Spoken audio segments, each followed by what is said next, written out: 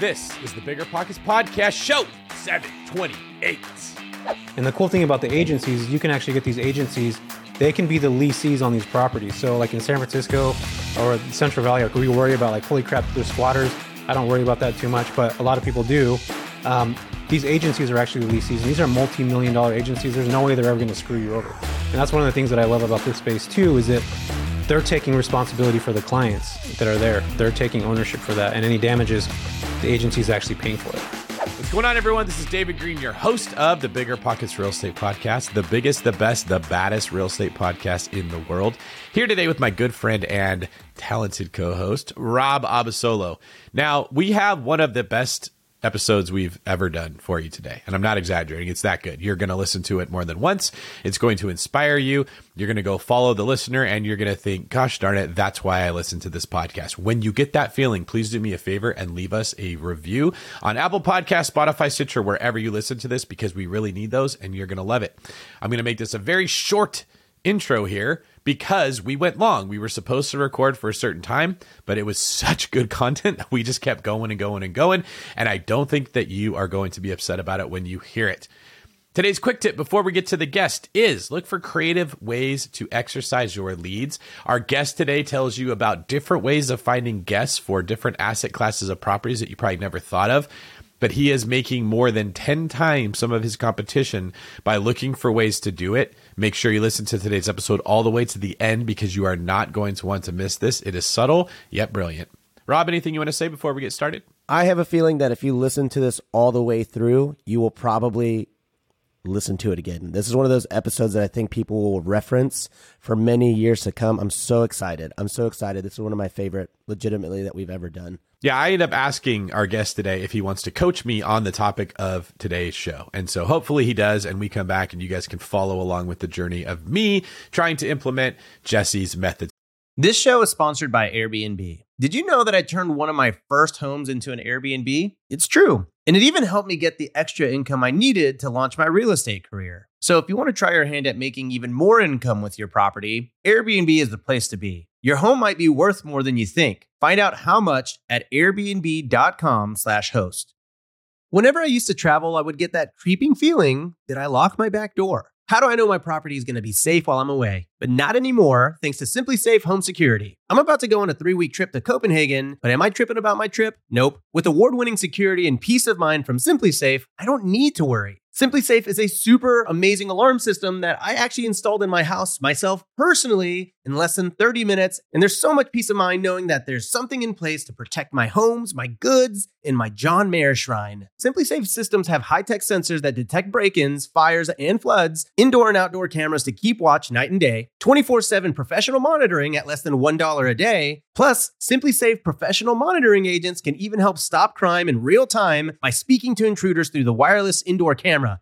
Hey, bud, get out of here. It's like that, but it's a lot better, I imagine. And if you buy the system and you don't love it, you can get a full refund with SimpliSafe's 60-day money-back guarantee. SimpliSafe has given me and many of our listeners real peace of mind, and I want you to have it too. Right now, get 20% off of any new SimpliSafe system with Fast Protect monitoring at simplisafe.com/pockets. There's no safe like SimpliSafe. Calling all property owners and operators. Are you managing a multifamily property and looking to elevate your residents' living experience? Introducing Quantum Fiber Internet, your go-to choice for speedy internet your residents will love. The process is as seamless as Quantum Fiber service.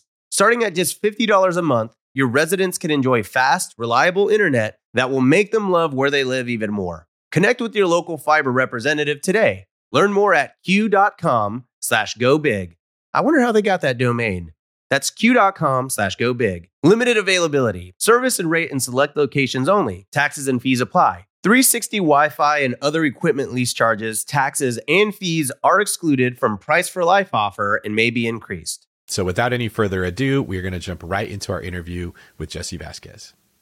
Jesse, welcome to the show. To give our listeners some background, you run a full-time mid-term rental or medium-term rental business, rather, that caters to healthcare workers. You've hacked this market segment and are here to give all of your secrets to our Bigger Pockets audience. Your business includes 27 properties in Texas, Oakland, and the Central Valley, and you're a self-described go-giver. Did I miss anything? Oh, man, that sounds pretty damn perfect. Oh, and also you're a fellow YouTuber, right? I am, man.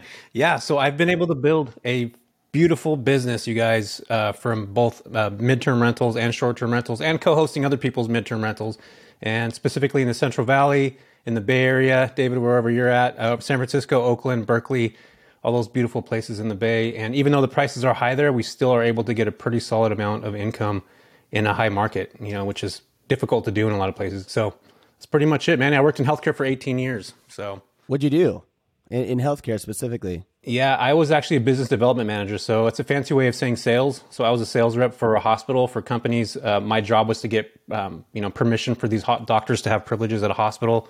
And also for patients that were discharging, my job was to connect and schmooze with these case managers to get them to use me to send folks home. Like if they needed, so David, imagine if you fell, God forbid that happens, you broke your hip, and Rob, you are the case manager. My job was to be buddies with you so that you would send me David as a referral, and then I would get paid on that end. So yeah, it was a really cool business. It paid me really well. I was making over $200,000 a year. I had golden handcuffs at that time in my life. And I finally decided, you know what? I'm not doing this anymore. Plus I was driving the Bay Area from the Central Valley. And for those of you who know, it's literally, Dave, you probably know Modesto. Oh yeah. I'm from Manteca, which is 20 minutes away from Modesto. Holy smokes. Yeah. We're neighbors. So literally driving from Manteca, Modesto to the Bay Area literally daily I'm not kidding you guys, is a 3.5 to sometimes even 4 hour drive, depending on what day you decide to go, what accidents and whatnot. So for me, it was just burning me out. That drive was killing me. And I just decided one day I went into work, I'm just done. I'm going to just go full in on investing in real estate and midterm rentals. This is fascinating also. So are you from Modesto? Is that where you grew up? Yep. Yeah. And actually, speaking of Modesto, there's a couple people that I know that actually started working with you back in the day. So, or working on deals. You probably know who I'm talking about. That's funny. We'll have to catch up on that. But You can still catch me in Modesto at the Vintage Fair Mall once every 2 years when I have to go shopping for new clothes. That's the best deals around. So this is interesting because as people are going to see later on in the interview, these sales skills that you developed in this business development role have come in incredibly crucial for you when it comes to running a medium-term rental business. And so this stuff is going to come full circle. That's really good. Before we hear about your freaking empire that you've been building, tell me about your first real estate experience as a kid. Yeah, this is a beautiful story. Well, depends on what kind of beautiful you're talking about here. So, all right, you guys have all seen National Lampoon's Christmas Vacation, right? I'm assuming? Yes. All right, so you know that Woody, that station wagon? So I need you guys to picture this. Me being a 9-year-old kid in the backseat of this there's literally wool upholstery in the car. My mom and dad were in the front seat. I grew up in a very Catholic household. Rob, you might know about this. Hispanics usually grow up Catholic. Maybe you didn't. I don't know. So anyway, my parents were in the front seat. I was in the back bouncing around because those cars do not have any shocks at all, by the way. And in this Woody, and my parents were arguing as we were on our way to the courthouse. They were arguing because they had tenants that were living in the property that didn't want to move. They were literally not moving. My parents, again, being super Catholic, were always very forgiving of people. Oh, they can't pay this month, we'll pay next month. And literally as a kid, that was my first experience in the backseat, never hearing my parents argue of this, it was a 1983 Woody, the same one as National Lampoon's, for those of you who are picturing this. That's my first introduction to real estate. And I remember thinking holy crap, I don't ever want to be in real estate because here I am as a 9-year-old boy sitting in the back of a courthouse with my parents and this lady that was renting from them. And the crazy thing, David and Rob, the judge looked at her and said, this is not the first time this lady's been in here. And I remember her name specifically. I'm not going to use it on the show, but he said, this is what she does. So it's literally, she would go and stay at people's places, take advantage of them, not pay their rent for months, and then eventually go into court. And then that's what it was. So it was literally just repeating the cycle. So for me, that was my very first introduction to real estate in the backseat of a 1983, Woody. That's what I'm going to call it. That probably doesn't sound very good. Backseat Woody. Whoa, what's going on here, guys? I've really restrained myself several times. So you got exposed to the very worst of the industry from tenants that are professionals at taking advantage of landlords. And you said, when I grow up, I want to put myself in a position to let that happen to me. I grew up and I said, I am not going to allow that to happen to me. Yeah. Which is where the contracting stuff came in, the Airbnb stuff came in. And my dad was always real estate's great. And this is not the first time my parents were going through that. You guys keep in mind, literally over probably I was 9 at that time. Of the next 5-6 years, we probably ended up in court again, probably 3 or 4 more times. Finally, my parents started selling off some real estate. And I just thought to myself, do I really want to end up like this? And obviously, I that's not the route I wanted to go. And I was always told real estate's such a good thing. Keep in mind, my parents were immigrants. I came here in the 70s and, built this pretty good real estate business. And then I watched it kind of deplete over, that span of 7, 8, 9 years, just because of them being generous in a lot of ways, and also not very business oriented, right? They were more on the emotional side of it than the actual business side of it. And I think a lot of people, especially immigrants, sometimes can have that mindset. You know what I mean? For sure, man. So question, did your parents ever have any wins throughout the year? Were there ever any moments where you remember watching them actually have success in real estate, or was it always sort of like a downward spiral, if you will?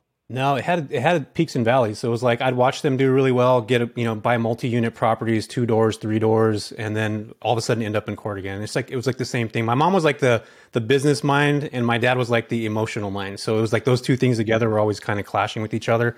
And I think for me, real estate probably wasn't the best avenue for them because they were just way too forgiving. So I came in, and when I decided to do this, I'm like, I'm just going to get I need to get paid first. Like, I watched this too many times, and I never heard my parents fight, like, ever. My parents were like not the fighting type, but that was when the first time I was able to hear that was over real estate, which, David, you're absolutely right, man. That was the ugliest thing that you could potentially see in real estate on the landlord tenant side. That was it. That was my introduction. So that clearly had an impact on the way you decided to structure your real estate business. Before we hear about that, I just want to commend you. Props for not saying, oh, there's a bad thing with real estate, I'm just going to throw the baby out with the bathwater. Just screw it. There was a bad experience. So many people take that approach. Instead, you were smart enough to say, well, how do I eliminate the problem and maintain all the benefits? So you figured out a way to structure things to where the tenants had less ability to professionally screw you over. So let's hear, how did you first come up with the idea to invest in real estate the way you do now? Yep. Yeah. So this is going to take me back to what I did at my W-2 job. I was working on the floors of the hospital, and in California, you guys know everybody says dude and bro and man. David, Rob, you're in Texas. You don't know. I guess you're here from California. They say y'all in Texas. Y'all. So there was this really sweet lady. Her name was Barbara, and I was working at the hospital, and there was a little, we were on the floor, and she was saying things like, "Oh, don't you know?" and "such a doll." And I'm just like, holy crap, where's this accent? Like, I love this. Where are you from? And she's like, Fargo. And I was like, cool, I watched the show. Like, I get it now. Or I watched the movie. This was a while back. And 2015, by the way. And I was like, what are you doing here? And Barb was like, I'm a travel nurse. And I was like, oh, that's cool. Like, where are you staying? And you guys are not going to believe where she was staying. And Dave, you might know this because you are from Modesto. She was staying at Motel 6 on 9th Street, downtown Modesto. Why? And for those of you who can't see David's face right now, he's making a pretty cool face. And because it's literally, it's not a place where a travel medical professional, especially a nurse, is going to feel comfortable. And I asked her, this is my follow-up question, how much are you paying for that place? She was paying $3,000 a month for Motel 6. That's what the rent was for her to pay. And at that time, this is 2015, I could buy a property for under $300,000. My payment would be $1,600, and they're paying $3,000. So my brain was like, boom, I need to do this right now. How do I figure out how to do this? She started to talk to me about contracts, which I already knew about. And everything in healthcare, you guys, whether you're a doctor, nurse, clinician, physical therapist, everything goes around contracts. Housing is not any different. It's everything in healthcare is based around contracts. So I walked down to the HR department, knocked on the door and said, hey, I've noticed all these clinicians that are travelers here. How do I actually become like a housing solutions provider for these folks? Because they're all staying at this crappy place. And the hospital, Doctors Medical Center, by the way, David, was like, oh, we're actually looking for housing. Like, how do we want to accommodate housing? What property do you have? And at that point, I was just like, tractor beams, real estate. I didn't even own my own house yet. And I went and bought an investment property. So that's kind of how it started. My cousin is a nurse at Doctors Hospital in Modesto. Really? We have a lot in common here, Jesse. That's funny. What's going on here? So this is, we're kind of glossing over it, but that's brilliant. That you recognize the problem, that you saw a solution, that you just said, I can buy a house for $1,500 or $1,600 a month. The nurse is going to be happy to pay $3,000 to have a house and not have to live in downtown Modesto. That area's gotten even worse if you've been there lately. It's kind of like overrun with transits at this point. So like they're not going to even feel safe leaving the hotel to get to their car is what I'm getting at. And they're probably doing this at nurses' hours, right? So graveyard shift, swing shift, they're coming in and out in the dark. It's terrible. And they don't have their own space. Like, you know, when you're staying in hotels like of ill repute, the type of noises you're going to have to hear and the screaming and the yelling and just the overall chaos. And nurses need a place where they can find some peace and respite from the insanity that they're dealing with. So you see all these things and it just clicks like, oh, this is what I'm going to do. Do you think that your parents' background in real estate had something to do with your confidence level to say like, okay, I can jump in and meet this need in a business way? Yeah, definitely, man. I think that's, I think somehow subconsciously that burned into my brain. Like I need to get paid. I need to make sure I get paid up front. And then also my dad would always tell me like real estate is where most people make their millions. Like you want to build, it's basically like a long-term bank account is what he told me. Verbatim, that's exactly what he said. He's like, you buy a property, you rent it. It's just like having a large bank account that's going to eventually pay you in dividends over years. You know, it's not like that you make money right away. Real estate's not like that, right? It's a long game. So he essentially burned that into me as a child, like buy real estate, but don't end up like me in court every 6 months. And he knew he was in that specific space. So yeah, 100%. My brain was like, how do I do this? How do I grow? But how do I get paid? So that was my introduction to. And that was just the nursing side for nurses to pay. The other side is the contracting. I'm sure you guys are going to dive into that in a little bit, but it's so different. And by the way, David and Rob, you guys, I noticed this because my job was to go to all these hospitals. So like Manteca, David, you mentioned that. I was in Kaiser. I was in Memorial Medical Center, Emmanuel and Turlock. Every single one of these hospital floors, guess what was there? A bunch of Fargo accents, don't you know? And, stuff like that. And so I realized like, holy crap, the Central Valley has such a need for clinicians. And actually at that time, I had a friend that was going to Stan State University, another friend that was going to JC. There's only 30 graduates a year for these nurses in our specific market. And there's over 400,000 people between like Turlock and Lodi. So actually more than that. And what I noticed is, and I started calling around to these colleges, 30 graduates, and only a quarter of those students would actually stay in the Central Valley.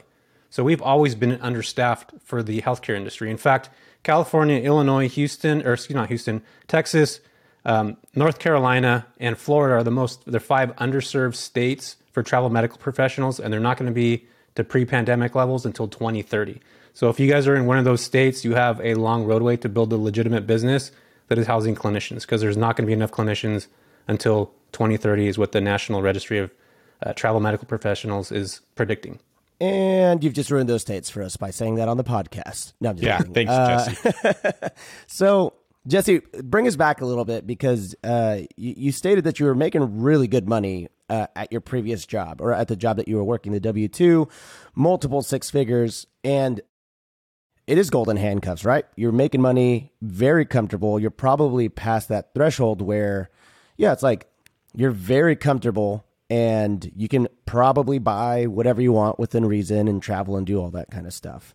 And so the difficult thing with making that amount of money is that when you start going into real estate, you have to try to replace all that money that you're making at your W-2 with real estate, which at that level takes a long time. So tell us about that shift and that transition from going to W-2 all in on real estate. What was that like? Why did you decide to even go all in on real estate when you were crushing it so much at your job? Yeah, I had success with fulfillment. Like I was happy. I mean, I was not happy with the job, but I was happy getting the paycheck.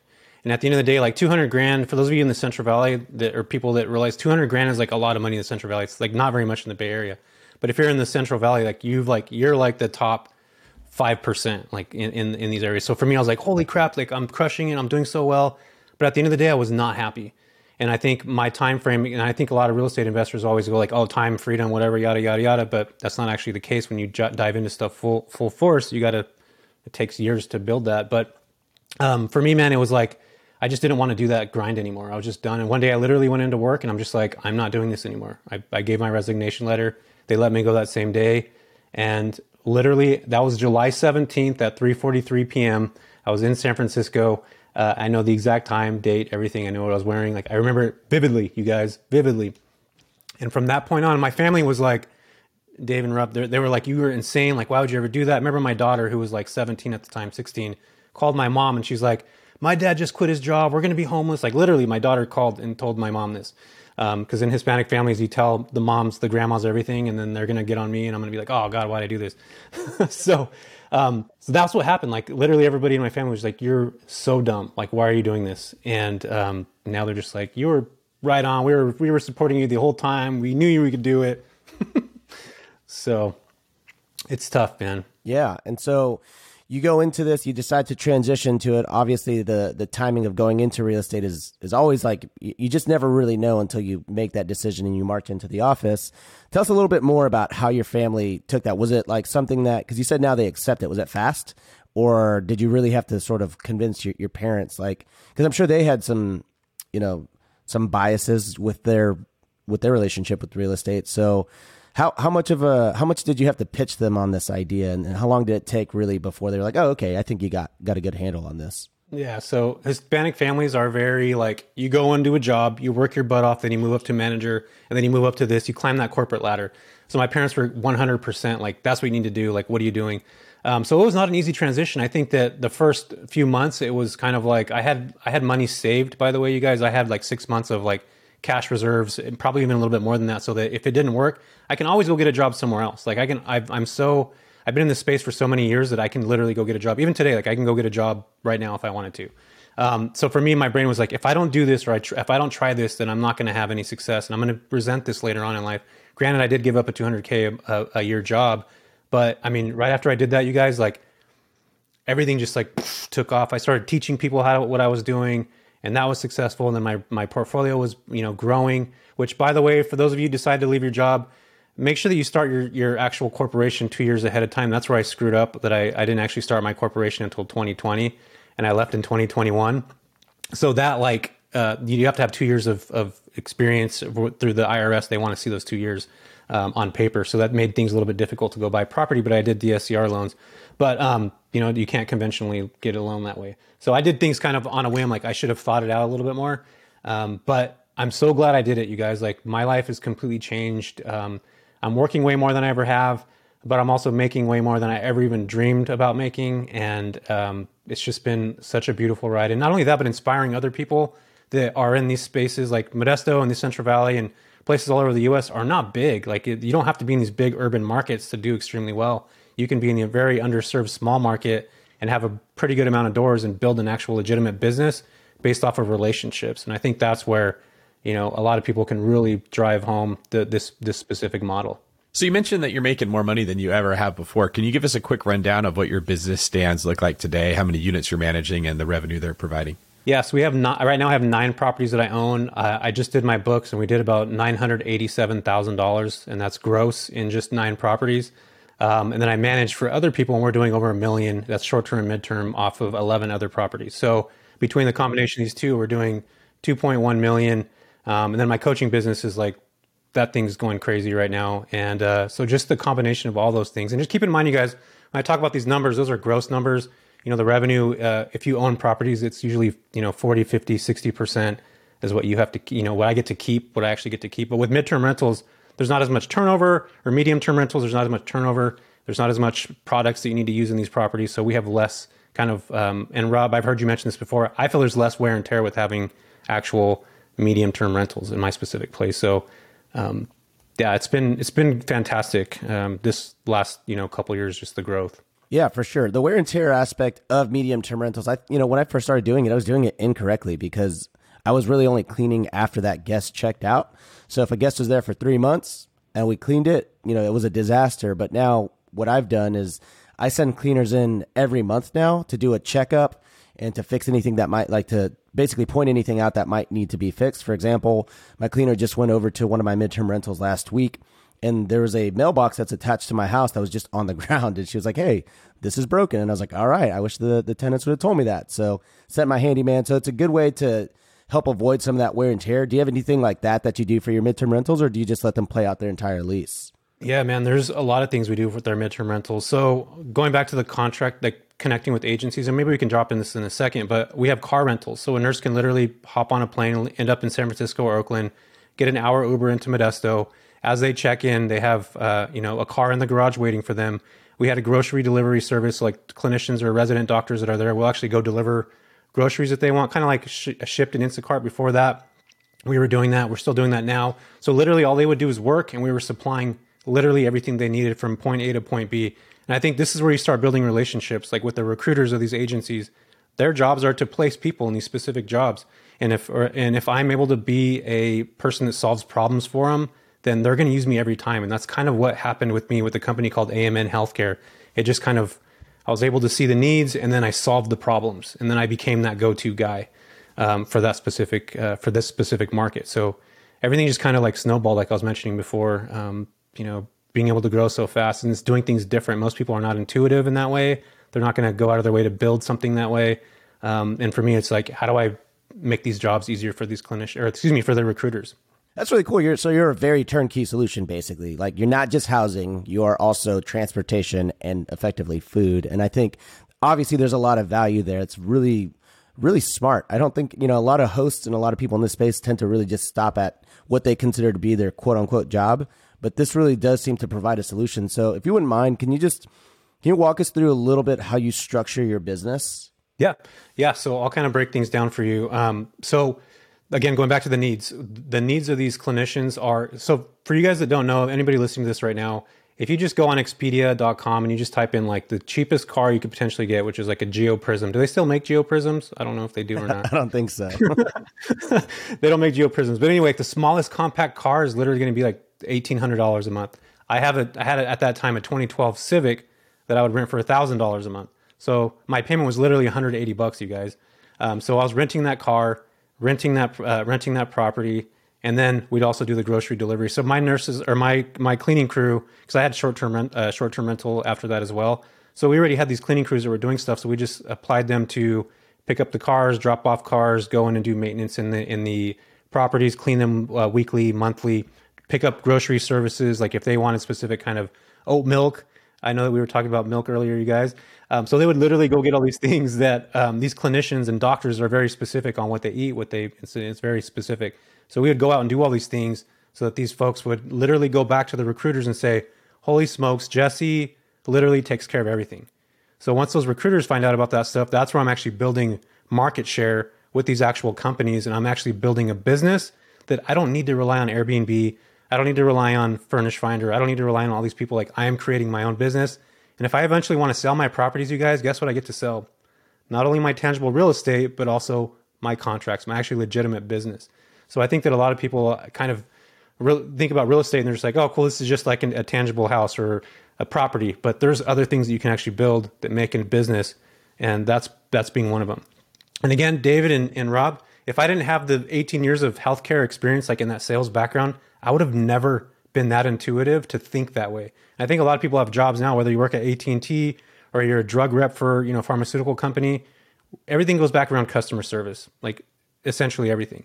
The easier you're able to make somebody's job, the better you're going to be able to do in the outcome. So can I just ask a little bit more on the logistical side of this? Because I know a lot of people, they have to be wondering. So you talk about the Instacart thing, you talk about the transportation. The actual logistics of that, is the client or the travel nurse, are they actually renting that vehicle from you? Is it a different business than the actual business of the home itself? Are you renting it via Turo? How does that look? And then I'll get to the Instacart question here in a second too. All right, cool. Yeah, we ended up actually getting an umbrella policy that covered both the property and the cars. We have two separate businesses. So I have my AirVenture, which is the hosting company, and then we have another company that actually handles all the vehicles. So we weren't intertwining the two things. And then we had an umbrella policy that covered literally both businesses, and both businesses were under that policy. So that was the difficult thing, is that getting people from other states to get coverage in California. And for those of you who don't know, if you drive a car in California, if I got in your car right now, Rob, and you're in California, I'm literally covered to drive your vehicle. That's how California state law is. So we ended up getting an attorney, paying thousands of dollars to get this coverage so that I'm protected and whoever rents the car is protected as well.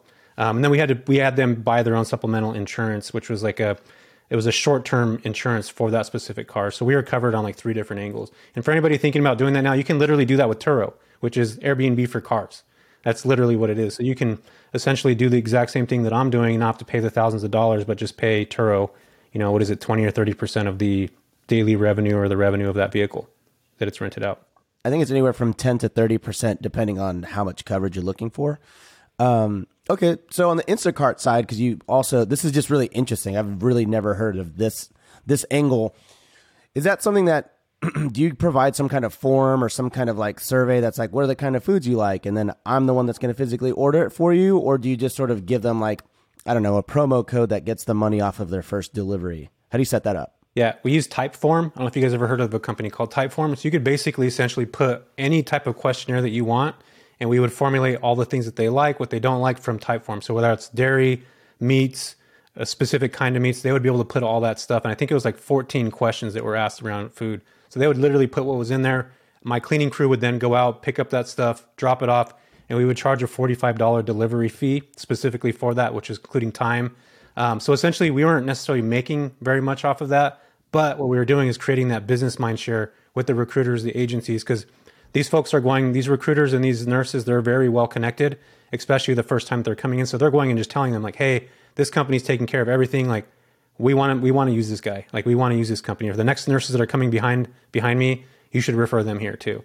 So even if there's a company that doesn't do contracts where these actual agencies are paying me a specific amount, they're at least giving the referral to these nurses. And that's exactly what I was going for at that time.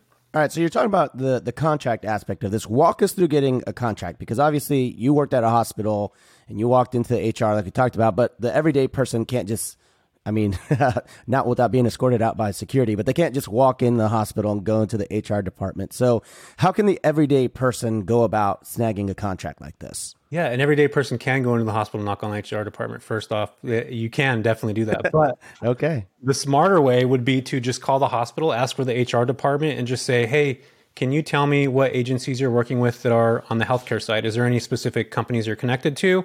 And secondary, is there a recruiter that's attached to you guys that you guys need for housing? You know, I'm just giving an example. I'm going to say 5 properties in the specific market. I want to be a solutions provider specifically for them. 9 out of 10 times we'll have a HR department that will say, yeah, we use one company, AMN Healthcare or True Staff, whatever those are. And our recruiter is, Barbara. I'm going to use Barbara again. Cool. That gives me some really good information. Now guess what I could do? I can literally call that company. I can talk to Barbara and say, hey, I got referred to you from DMC. They're telling me that you guys are connected. I actually have properties here. Is there a way that you and I can connect and actually create a contract for these clinicians to come? So, and if they don't answer you that way, guess what I can do secondary? I can now, we're talking about business, right? I can now go on LinkedIn and I can connect directly with that company, connect to Barbara with her last name on LinkedIn, and there's my backdoor into to getting this specific contract. Again, everything's about building relationships, and you got to think about it just like if you're dating. Everything's very slow. It takes time. It takes energy. It takes consistency. But once you do that, you guys, and you're able to build an actual contract with these agencies, you can get paid every time. You get paid up front, sometimes 3 months at a time. So first, last, and deposit. And you can really actually build a legitimate business. And these agencies will go to you every single time. And you don't have to rely on Airbnb or, again, we talk about Furnish Finder. We'll dive into that in a bit, but you can just actually build a legitimate business this way by just literally building relationships, which is not an easy thing to do, but it's possible. So I've heard you mention LinkedIn a few times on your channel, and I know that this is something that you do with connecting and everything like that. Do you ever advise anybody that's wanting to go the LinkedIn route to get a LinkedIn premium subscription where they get I think it's called like an InMail that allows you to just send a message to somebody without them accepting your connection invite? I think it's been a while since I've been on LinkedIn, obviously, but I think that's about right. Yeah, I when I first started, I didn't use that. You can send a message directly. So if I wanted to add David on here, I would be able to write, I think it's like 500 characters. So I'd be able to say, hey David, my name's Jesse. I own 7 properties in Modesto. I just want to let you know that I talked to Barb over at DMC, whatever, yada, yada. And that's the other thing too. I'm creating instant credibility by that name. They already know that person. They work with them in the hospital. And they're 9 out of 10 times likely to actually read my email because I'm name dropping somebody that they connect with on a regular basis. That's a warm lead, folks. You absolutely want to have those. If you have a cold email or a cold draft email, it's harder to get across to those people. So for me, that was how I built my business, is just kind of talking to these clinicians. And we can all do it now on Furnish Finder. There's something called unmatched leads. And this is going to be a good tip for everybody listening right now. Take note of this. If you get on Furnish Finder, there is leads that come in and there's unmatched leads. All you have to literally do is pick up the phone and dial every single one of those nurses and let them know what you're doing. Ask for their recruiter and what agency they work with. And that's literally how you could build your business for free. Like, you don't have to pay anything, to do this. You can literally do it for free. So that's another way that folks can get into this space by going after these agencies is by going on Furnish Finder. And what exactly, I need some clarity. When you say agency, like you said, call the HR department at the hospital and you say, hey, what agencies are you working with? Can you just clarify what kind of agency are you talking about? Like a staffing agency? Yeah, so every hospital does not have enough clinicians to meet the demand of patients. We talked about this a minute ago. Central Valley doesn't have enough clinicians to meet the demand for patients. In the Central Valley, David, you might know this, there's a lot of high acuity patients, which means a lot of folks here are sick. Compared to the Bay Area, it's worse in the Valley. So there's just not enough nurses to meet the demand. So these hospitals have to outsource to be able to bring more clinicians in, and they have to outsource with agencies. And those hospitals typically have contracts with, like, say, AMN Healthcare, which is national, they're huge. True Staff, which is another big giant company. Aya Healthcare is another big giant company. They're national. So they'll have one recruiter or two recruiters that literally the hospitals will deal with. So if the hospital gives you that information, then you can now reach out as a third-party person and say, hey, I just got your information from the HR person at the hospital. Here's her name. How do I connect with you? How do I build an actual business? Or how do I actually build, clientele with you guys? What is it that you need, or how can I assist? And I think that's where, asking the right kind of questions and making sure that, you're a go-to person for them. If you have multiple properties in the market, that's better. I usually tell people go deep, not wide, which means you want to have a lot of properties in one little market as opposed to like being spread out so far. Agencies like to deal with people that have more properties in one specific space. Yes. Are you basically saying like they want to know, hey, Jesse, when I call you, I need you to have something available, right? And so if you keep saying, oh, all my places are completely filled up, they're less likely to call you because it's sort of like a crapshoot with you, right? Yep. Yeah. So most agencies will look at you. If you have 5 or more properties, you become on their like preferred provider list. You'll actually become like a preferred vendor. And that's what you want to be. You want to be a preferred vendor, not only on the healthcare side. We didn't even dive into the insurance side of stuff, but that is what's going to solidify you as being like an actual true player in that market. If you have a one-off property here and there, you're going to get bookings. I'm not going to say you're not, but if you have that portfolio of 5 or more, there's tremendous more upside of being that number one person that they go to on a regular basis. And I'm seeing this more and more where these agencies are now leaning towards like, if you don't have 5 or more properties, don't contact us. Like that's literally what they're saying. Wow. So anybody that's looking to invest, you got to have multiple doors and build an actual portfolio. Think big, like from the very beginning. Like, cool, I might have my first door now, but in 2 or 3 years or 1 year, I'm going to have 5, and you build in that specific market. I want to ask you about how you choose the market, because I think you made a very good point, is that this is not a thing that you can casually step into, which at one point it was. And so a lot of people hear the success stories from someone that says, I bought a property in X city and it does great. And then they go, oh, if I buy a property in X city, mine will do great too. And then you find out the competition is more fierce. They have a head start on you. If you can't get in with, like you're saying, a minimum of 5 properties in some markets, not everyone, but in some, it might not make sense. Probably the areas where there's the most competition, where you're making the most money. That's a very smart and helpful point, I suppose I would say, for the listeners who are like, oh, I was about to go buy one in Topeka, Kansas. Maybe I shouldn't. I need to look into it deeper. What about this specific property? I don't want to go too far down this. I just want to ask before I forget. Yeah. Are you always renting to one nurse? Is it always a 1-bedroom property that's best? Or are there times where having 2 or 3 bedrooms in the same property is actually beneficial? David, that's an awesome question.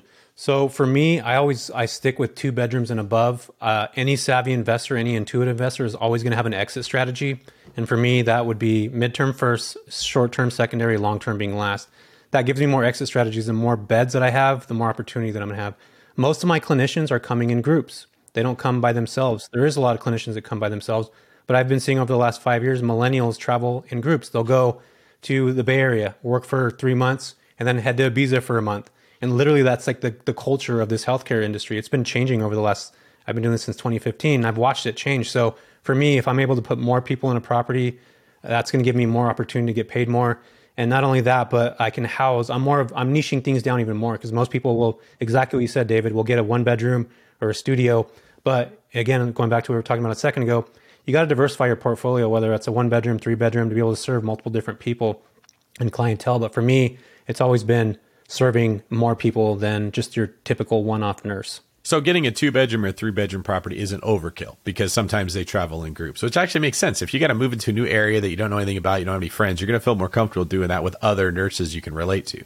100%. Yeah, and they're already booking together. So like when I talk to recruiters, I'll say, hey, like who do you have that's coming in a group? Who do you have that's coming with their wife or their children? Especially during COVID, we saw this a lot. And you want to be able to house those people. And if you only have a one bedroom, you can't. You're not going to be able to get that extra income. And agencies want to group people together. That's kind of why they connect. And a lot of times doctors will actually travel with their families. So like we got a contract with UCSF, and I'll give you this as an example. It's a doctor that came from Europe. His family. He's got 2 kids, a dog, a wife, and they're staying in a property in San Francisco. And that's what they do. They'll pay, and they're paying $14,000 a month for a property in San Francisco. They're not paying, the agency's actually paying. And the cool thing about the agencies is you can actually get these agencies, they can be the lessees on these properties. So like in San Francisco or Central Valley, like we worry about like, holy crap, there's squatters. I don't worry about that too much, but a lot of people do. These agencies are actually the lessees, and these are multi-million-dollar agencies. There's no way they're ever going to screw you over.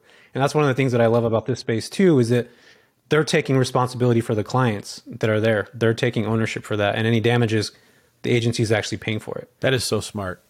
So smart, because you're not going to have a hospital that wants to take you to court and potentially be sued as much as you might have an individual that would be willing to roll the dice. It's very similar to the advice I tell people who buy in college towns and they rent out to the students. I say, don't put the student's name on the list, put their parents' name on the list. You're definitely reducing your risk by taking that approach. So we've talked about the way you get the contracts, the type of properties to look for, the level of commitment that you recommend before someone gets into certain markets. Let's talk about the actual market that you target and why you target it. So what can you tell me about that?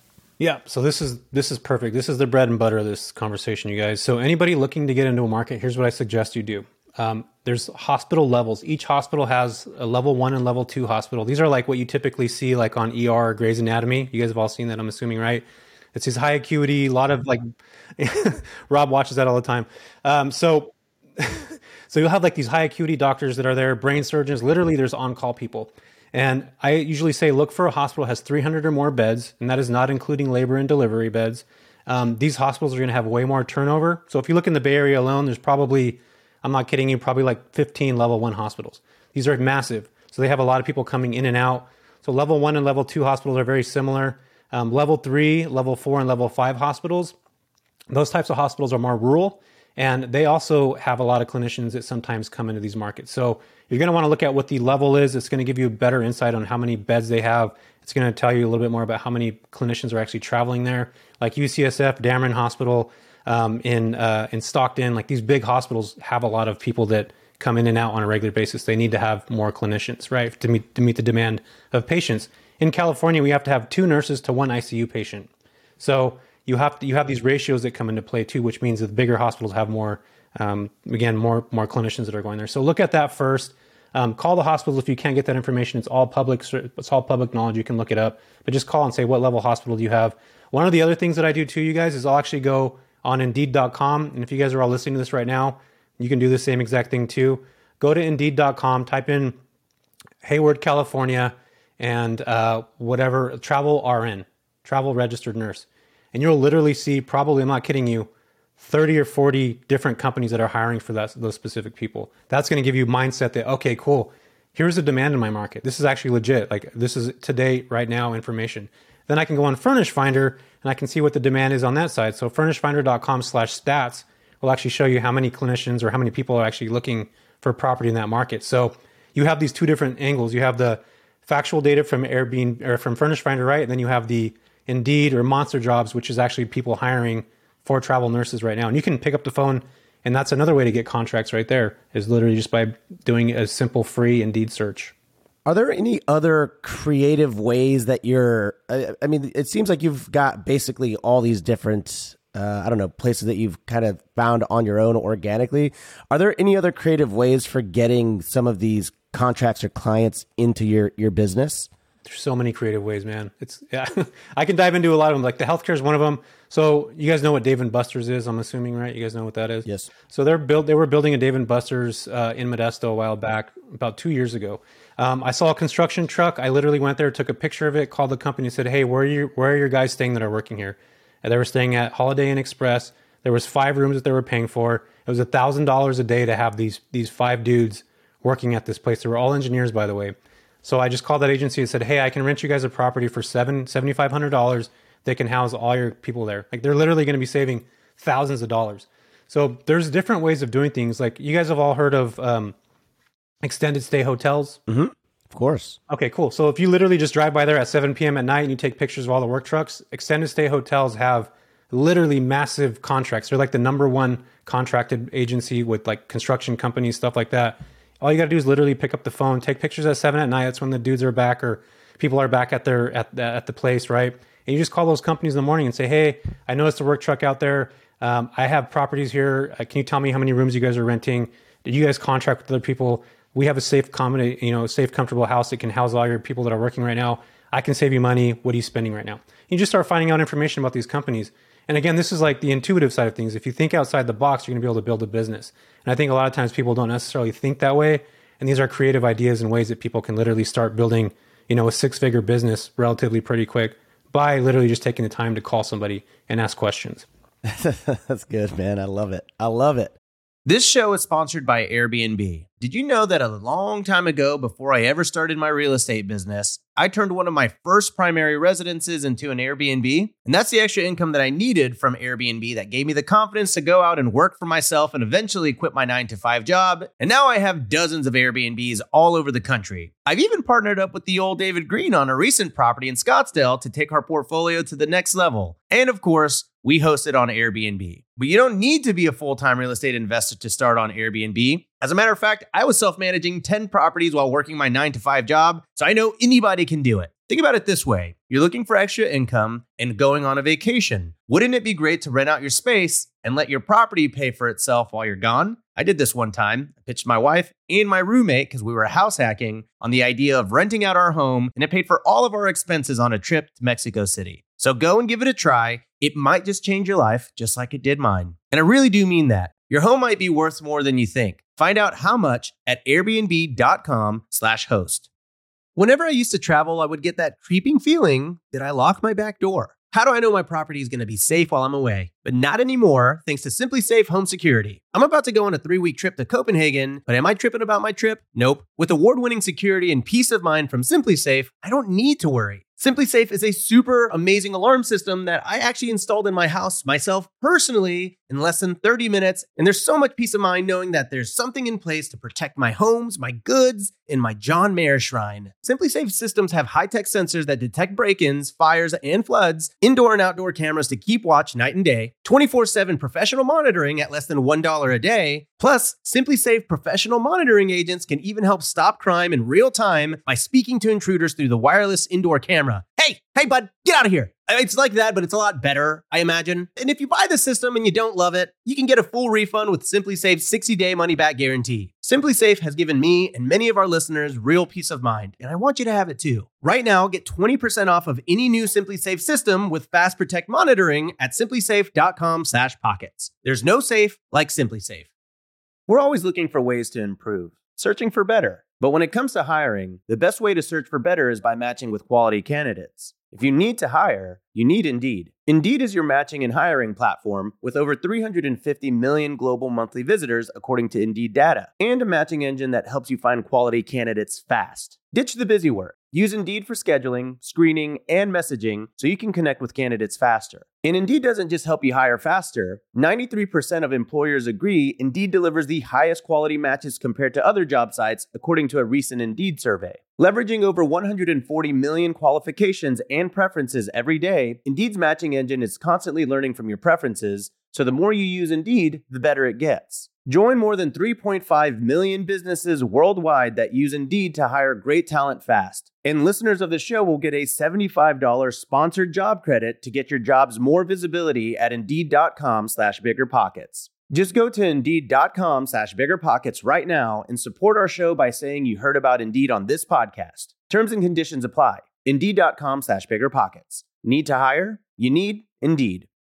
As home prices and interest rates continue to rise and inventory levels dip, it's getting harder to find quality flips and wholesale deals. When there's not enough on-market inventory to go around, it's time to start looking off-market. Lucky for you, there are millions of homeowners nationwide who own a property they need to get off their hands. I got 2 words for you, my friend. PropStream it. PropStream is the leading real estate data provider and recognized as a Tech 100 honoree by HousingWire for the fourth consecutive year. With PropStream, you can search over 155 million properties nationwide using 120 plus search filters like pre-foreclosure, bankruptcy, pre-probate, failed listings, and more to help you find motivated sellers in seconds. PropStream offers both public record data and an MLS sales estimate that's over 99% accurate to help you get the most accurate comps, even in non-disclosure states. PropStream also provides lead automation, skip tracing, and a marketing suite with emails, postcards, and custom landing pages to close more deals efficiently. Get started today with their 7-day free trial and get 50 leads for free. Head on over to www.propstream.com/BP. That's www.propstream.com/BP.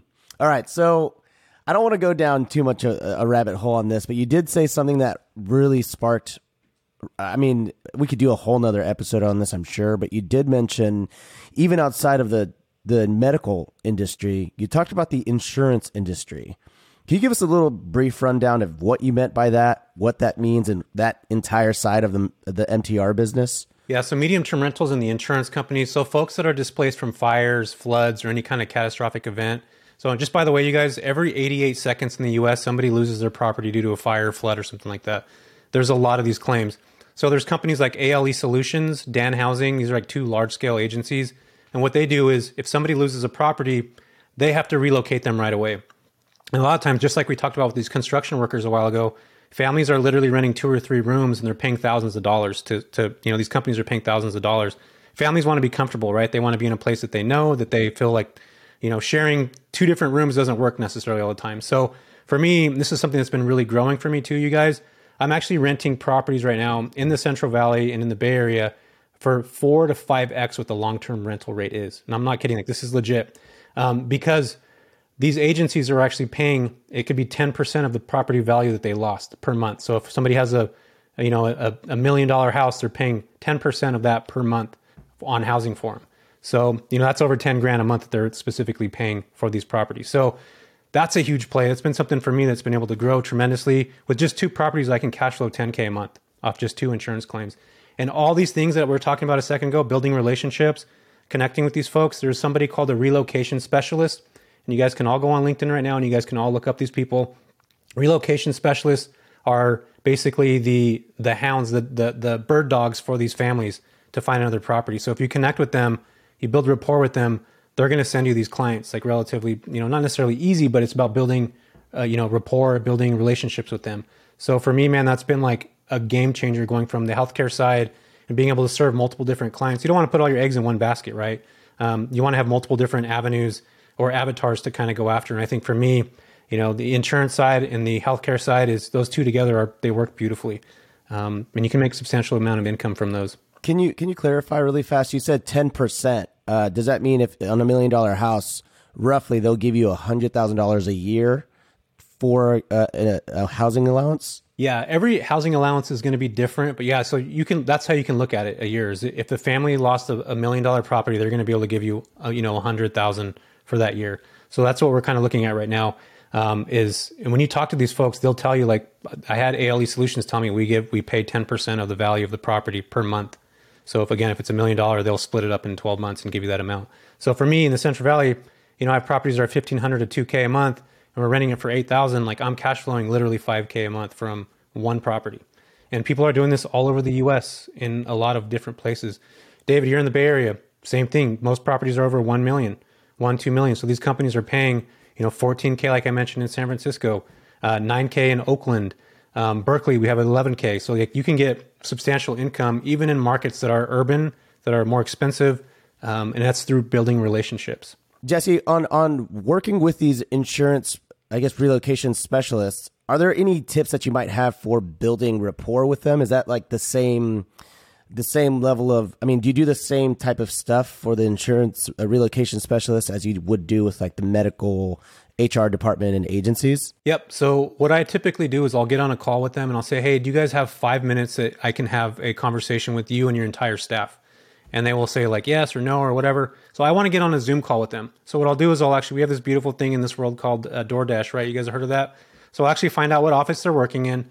I will find out every single person that's working in that office, what their name is, what their favorite Starbucks drink is, how hot they like their Starbucks drink.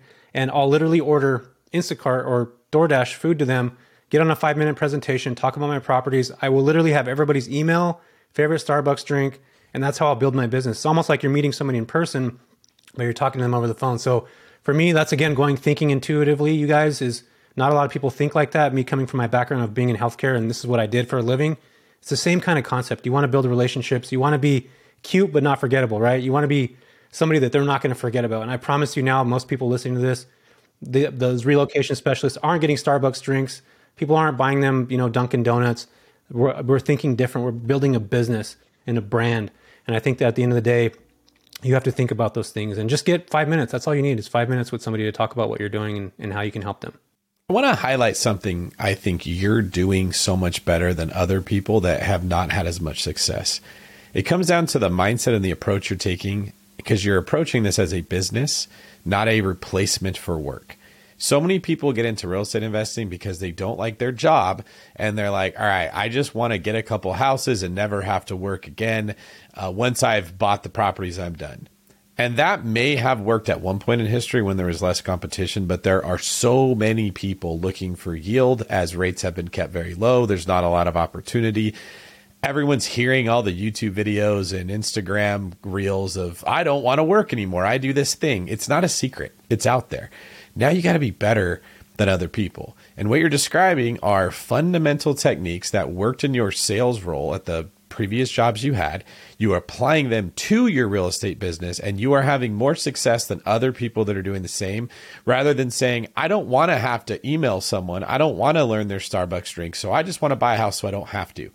That subtle approach, taking a skill you had in one area, applying it to real estate, has probably made you 10 times more successful than the other people that could own the same properties you do, that could listen to a podcast like this. You're describing it so clearly, and it really is simple. It's not a complicated strategy, but it isn't easy. It doesn't just fall into your lap, right? You got to do a little bit of work. Learn their Starbucks drink. Learn what Instacart is. Learn what DoorDash is. Learn how to use Zoom. Have a clear delivery when you go to this half-hour meeting that you explain what properties you have. You probably have a slideshow that's prepared or something that they can see pictures of what they look like so they can feel comfortable here. In my opinion, the future of real estate investing looks more like what you're describing than what it's looked like looking back over the last 20 years, which was buy it, set it, forget it.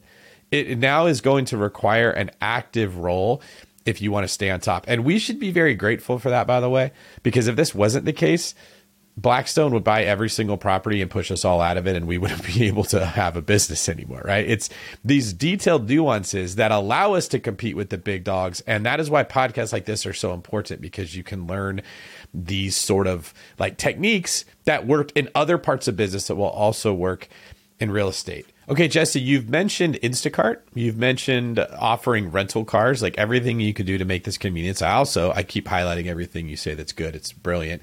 You're talking about customer service. You're not saying, I want to buy a property so I don't have to cater to people. You're saying, I'm going to buy a property and cater to people through that property, which gives you an edge. What other amenities can people be thinking about that will improve their odds of being successful? Is design super important? Are there little details or things that can be left in a house that will improve the actual experience a person's having so that they go to their HR department and say, I loved it. I want to stay with them again. What are you doing? Yep. Yeah. So there's two things I want to highlight here, David. As more regulations come into place on the short-term side, you're going to see more investors looking at the midterm rental space. Right now, the U.S., only 3% of the entire U.S. is regulated by short-term rental regulations in municipalities. 3%. And it's expected, I was just reading a study, it's expected to actually triple this year. So you're going to see more people that have these beautiful, sexy, Rob, like you, Airbnbs that are going to get regulated. Then what are you going to do next? Oh, I'm going to midterm it. So you're going to start seeing a lot of these properties come into this space that are beautiful, sexy, that have all these cool things in there. But at the end of the day, you want to be very thoughtful and insightful on design. You want to be, most places on Furnish Finder, and everybody listening to this right now, if you go on Furnish Finder, it looks like most properties on there look like it was a hand-me-down. Somebody lost their family member and they decided to put that property, grandma's house, on Furnish Finder. Literally, that's what they look like. So right now is a competitive edge where you can have a pretty decent looking property. It's not crazy Airbnb, like, that extreme experience, but you still have a place is done up well. you're probably going to do well. So you want to make sure you design it with intuition as far as what kind of clients you're going to go after. If you're going to have nurses, you want to have blackout curtains. David, you brought this up a minute ago. Nurses work from 7 p.m. to 7 a.m. They work the graveyard shift. Guess what they're doing during the day? They're sleeping. So you want to have blackout curtains. Box fans are really important. I've had so many requests for box fans. We have those in all of our properties now. Noise machines, just stuff that's simple that people, if you're in an urban market, there's a lot of car noise, things like that. A lot of these clinicians come from the Midwest or different parts where they're used to sleeping with this absolute quiet stillness. And without box fans or those kinds of little simple things, it's going to be important for them to have. And plus, that's another added little touch to those specific properties. So those are just small little things that I would say, really think about, the design, think about the little amenities that are going to help them sleep at night or during the day. As a former police officer who also had to sleep during the day for much of my career, I can say with a resounding yes to everything you just mentioned. The box fans are huge. It's hotter during the day, right? So it needs to be cooler. Yep. And they may not want to run the AC or may not be able to get the room cool enough to be able to sleep. And it drowns out all the noise. And I still have blackout curtains in my room because it was so hard to sleep when the sun was up. So these are things that that set you apart from the competition that can only happen at the micro level. That's what's so important, I think, about the information you're giving and the strategy you have is it's micromanaged, which puts the power in the hands of the investor as opposed of the huge freaking corporation that can go buy 3,000 properties in every major city and just try to push us out so that we can't make a living like this. Yeah. Well, David, there's actually REITs like Greystar. All these big companies are actually in the medium-term rental space. I don't know if you knew that or not. Over the last 6 months, they're actually allocating a certain amount of properties. And we've also saw this with Airbnb, right?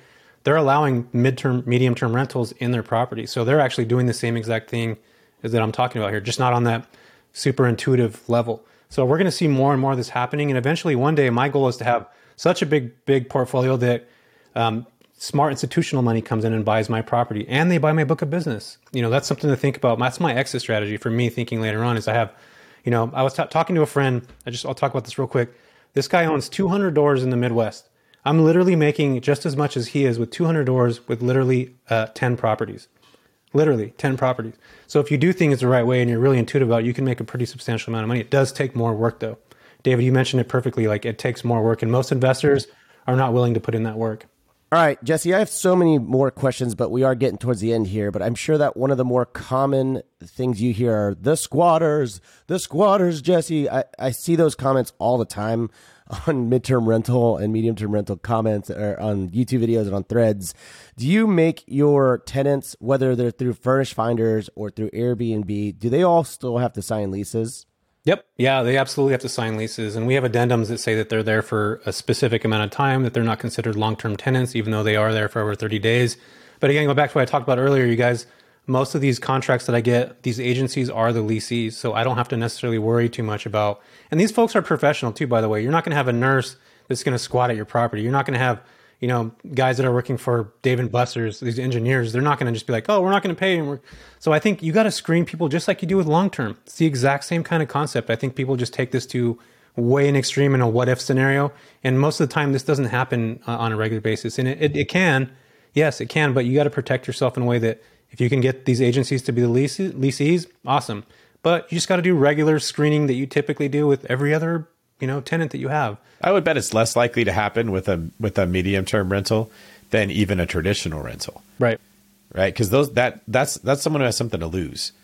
They don't want to screw this thing up with the hospital. They don't want to get the hospital in hot water by refusing to leave. They don't want to lose their contract to go work there again. These traveling nurses, if that's who you're renting to, can make really good money, especially in Northern California. Yep. I would guess that Northern California wages are probably higher than anywhere in the country, outside of maybe like specific niche markets like Manhattan or something like that. So whenever you're renting to someone who has something to lose, the odds of being taken advantage of like that significantly decrease. 100%. It's funny. It's just when people come on, when people make content about long-term rentals, no one is ever like commenting 1,000 times like, but what about the squatters?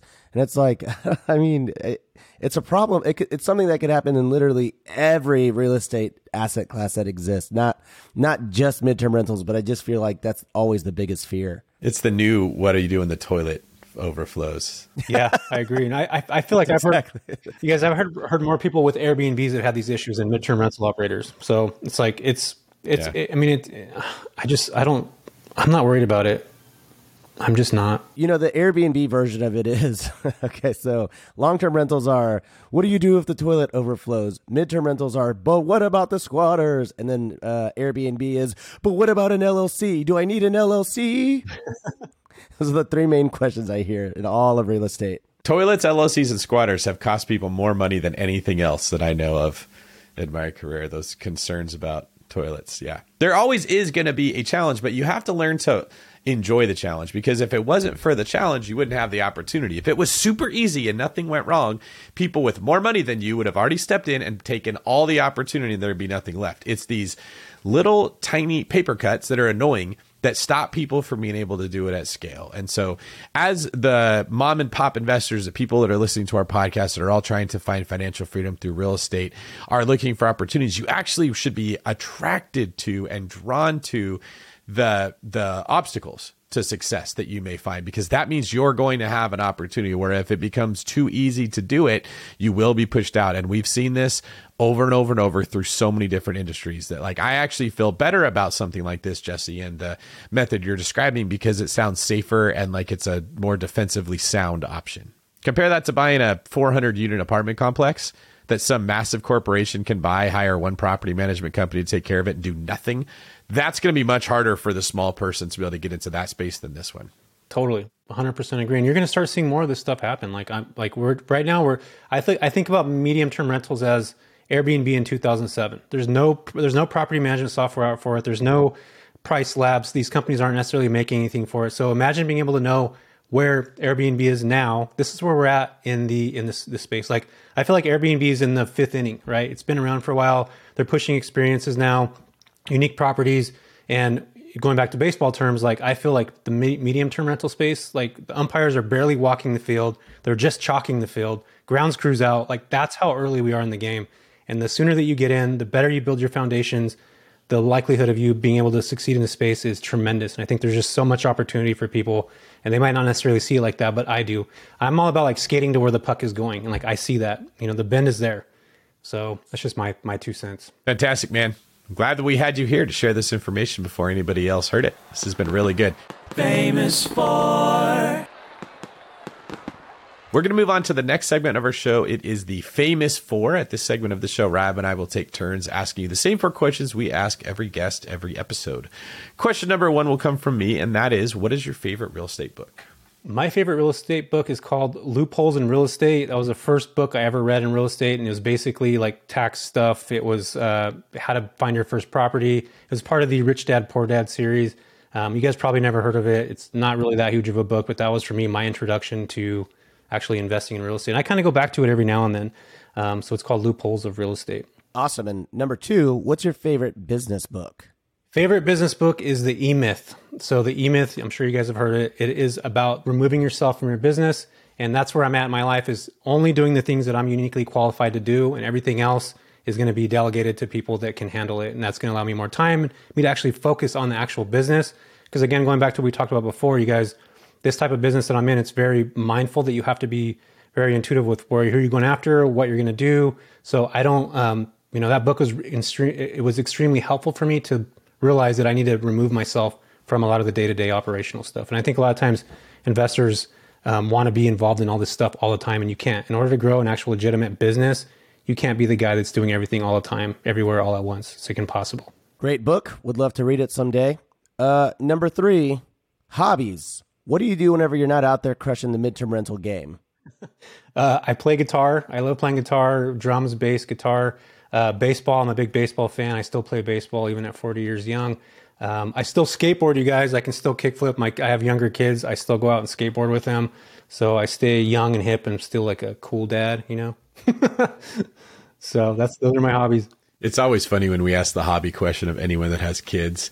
It's like the biggest struggle ever to try to find anything to say, because I think when you have kids, they are your hobby. Like, you're like, I do real estate. That's my hobby. I freaking have kids. What do you expect out of me here? All right. My last question for you. What sets apart successful investors from those who give up, fail, or never get started? Yep. I think grit and having a mindset that is going to keep you going is extremely important. I think a lot of times most of us will run into an obstacle, and you just talked about it earlier, David. those little, those finger cuts, those simple things that people are just like, oh, I'm not going to do this anymore. Like, it's about being consistent. The more consistent you are, the more reps that you have, the more opportunities that you have. And I think that being able to build a business takes time, it takes energy, and it takes consistency. So if you have all those traits, that's what's going to make you successful. That's what's going to keep you going. That's what's going to keep you, from your first YouTube video to your, 1,000th video. It just takes reps. It takes consistency. And I think that for me is what is the most important, because we're all going to fail. No matter what we do, we're all going to fail, and you have to learn from those mistakes, and you still stay consistent and diligent and build. I think that's what needs to happen to be successful. Amazing. Well, Jesse, tell us where people can find out more about you on the interwebs, Instagram, YouTube, all that kind of stuff. Yep. Yeah, you can find me on Instagram at The Real Jesse Vasquez. I have a website, therealjessevasquez.com. And YouTube, you can type in Jesse Vasquez on there as well. So, and one little quick thing, if you guys don't mind me saying this, there's a midterm rental summit coming up. I've actually linked up with Furnish Finder. It's going to be April 30th to May 1st in San Diego at the Mission Bay Resort. So head over to MTR Summit or the midtermrentalsummit.com to pick up your ticket. I'm extremely excited about Furnish Finder jumping on with me, and we're hosting this first ever midterm rental event. Very cool. Everybody go follow Jesse. Jesse, you are one of those people that you're frustratingly smart and very good at this. And I learned so much from you. And I'm always like, I wish I could be that smart. Your content is really great, very knowledgeable. So thanks so much for coming to share. David, where can people come and find you if they want to get in touch, connect, do all that kind of stuff? Yeah, please do. You can find me on Instagram or everywhere on social media at David Green 24. There's the E at the end of Green. And now you can find me on YouTube there as well. So youtube.com/@DavidGreen24 will take you to my YouTube channel. And there's real estate agent advice. There's loan officer stuff. There's investor stuff. There's walkthroughs of my properties. There's all kinds of cool content as I'm trying to become more like Rob and less like me. Rob, how about you? You can find me over on YouTube at Rob Built and Instagram at Rob Built. And lastly, if you like this episode, if this episode got you fired up about MTRs, which I know it did, and if it was useful and you want to get into the medium-term rental game, then consider leaving us a 5-star review on the Apple Podcast app or wherever you listen to your podcasts. The 5 stars really help us get served up to new audiences so we can teach other people how to get into the medium-term rental game and the real estate game all around. So that's it. Please leave us a 5-star review. Would mean the world to us. All right. And that is our show for today. Jesse, thank you so much for being here, man. This is one of the better interviews I think that we've ever done. Tons of good information. You're a very good communicator. I hope everybody goes and follows you. And I'll be reaching out to you myself because I am a budding medium-term investor myself. I've got 3 properties being rehabbed that should be coming online. So I'm going to get your information and make sure we stay in touch. And maybe we can have you back on and we can kind of share what's been going on with my properties and how you coached me, what I did. That could be a cool experience that we could have. This is David Green for Rob, the short-term specialist Abasolo, signing off.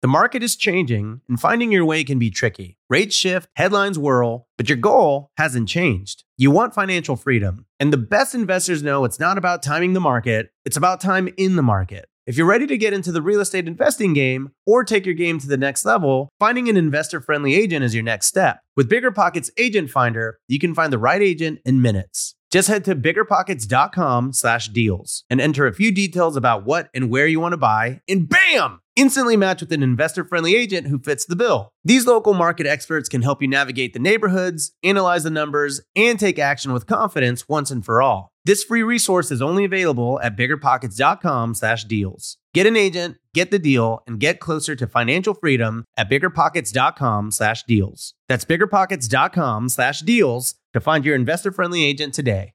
The content of this podcast is for informational purposes only. Past performance is not indicative of future results, and all host and participant opinions are their own. Investment in any asset, real estate included, involves risk. Use your best judgment and consult with qualified advisors before investing. Only risk capital you can afford to lose. BiggerPockets LLC disclaims all liability for direct, indirect, consequential, or other damages arising from reliance upon information presented in this podcast.